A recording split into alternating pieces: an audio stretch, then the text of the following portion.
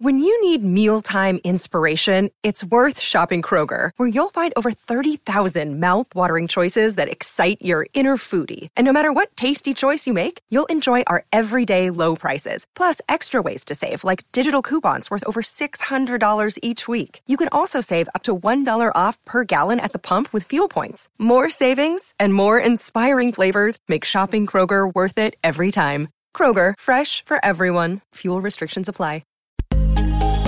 Hi, and welcome to this podcast. I'm your host, Dr. Caroline Leaf.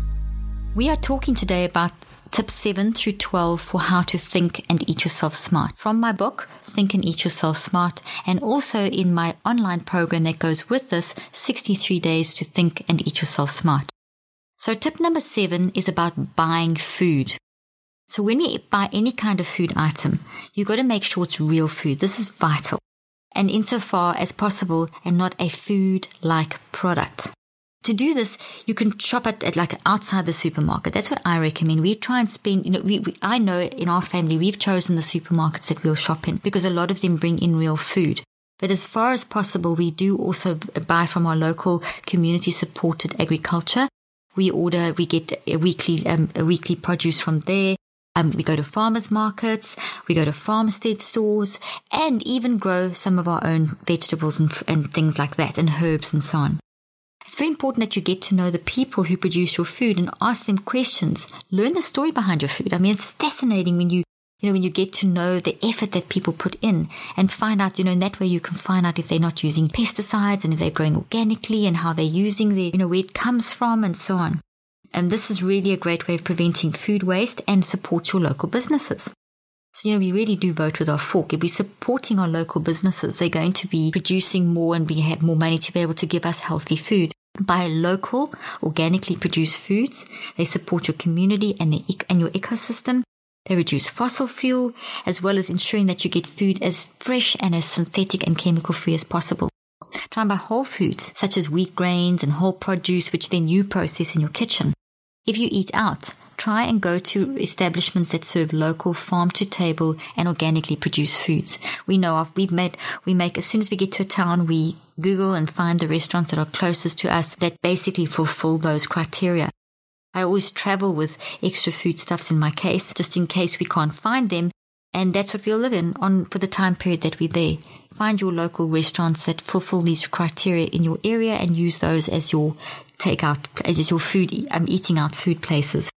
Buy wild foods. These are generally more nutritious and make a meal both exciting and impressive. I have great links to where to buy, how to find CSAs and buy wild food and so on in my books and online program. Try to avoid purchasing too much muscle meat. Go for things like bone broths, organ meats, and other parts of the animal.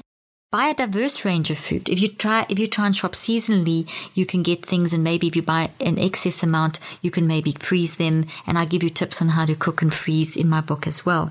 So that's if you buy in bulk when something is in season. Tip number 8, respect the environment. Before you purchase any food, think deeply about how the food was produced. You need to think about this because if things are grown like monoculture, for example, which is one type of crop and in large stretches of land, this is actually destroying the land and requiring all kinds of chemicals to be added. And those chemicals are really bad for your brain and your body, leading to all kinds of potential for diseases. And in fact, pretty much will definitely affect you. There's a lot of research showing the correlation between monoculture, the damage to the land, and also to our health because of pesticides and things that they have to use. Before you purchase any food, think about how that food was produced. And if you purchase it, ask yourself whether you're stewarding God's creation. That's a really good question to ask yourself. If we're supposed to be responsible for looking after the earth and the animals in the earth, well, then we should be more aware of how the food is produced. Just maybe for a little time, go volunteer at a local farmer's market or a farmstead store or a CSA, or just spend time talking about how food is grown with these people and find out just how you can understand it more deeply and and the impact that you can have if you make good food choices on your environment and your stewardship. So think of ways that you can vote not only with your fork, which by that I mean, whatever you buy people are going to produce more of. So if we stop supporting the takeouts and junk food and we support the organic foods, well, that's going to determine what the big farmers, the big agricultural companies and big food corporations will start putting into these supermarkets. They'll put more organic foods, and this is happening all over the place. You'll see a great increase in organic and local, sustainable, real food in supermarkets. Tip number 9, how do we cook? Often diet books are so concerned about what you should eat that they forget to tell you how to prepare food. And this is important. I mean, for example, some vegetables are better eaten raw, like lettuce, greens, while other vegetables are better eaten cooked, such as carrots and tomatoes. So for a full list of fruits and vegetables and their preparation, I normally use Eating on the Wild Side by Joe Robinson. And I do have that reference in my book, Think and Eat Yourself Smart, and in my online program. A couple more points here. Eat your produce with a type of fat in order to absorb the fat-soluble nutrients. And then also there's a lot of things to think about when you're cooking in terms of nutrient loss. You need to think about heat, duration of cooking time, the amount of water, the amount of fat in the food, direct or indirect sources of heat. All this kind of thing is going to affect how much nutritional value you get out of your food. So you shouldn't just dive in and cook. You should really find out the different ways of cooking. And I have this in detail in chapter 20 of my book, Think and Eat Yourself Smart, with lots of references and resources and links, including on my online program, 63 Days to Think and Eat Yourself Smart. It's great to cook vegetables in a soup or sous vide in silicone bags. For meat, steaming a sous vide method and cooking in soups, stews and broths is great. Acids such as vinegar and lemon juice also reduce the risk of unwanted cooking side effects, because there are side effects to cooking. So when you add acids such as vinegar and lemon juice, you can reduce that. In terms of nuts, beans, seeds, grains, soaking and sprouting may be a better option than regular whole grains, both in terms of digestion and nutrient content. Always avoid artificial additives, seasoning and preservatives when cooking. You can grow your own fresh herbs, or you can get them in the shops. Do not wash your meat. This can spread germs. There's a ton more tips in this book, chapter 20, Think and Eat Yourself Smart.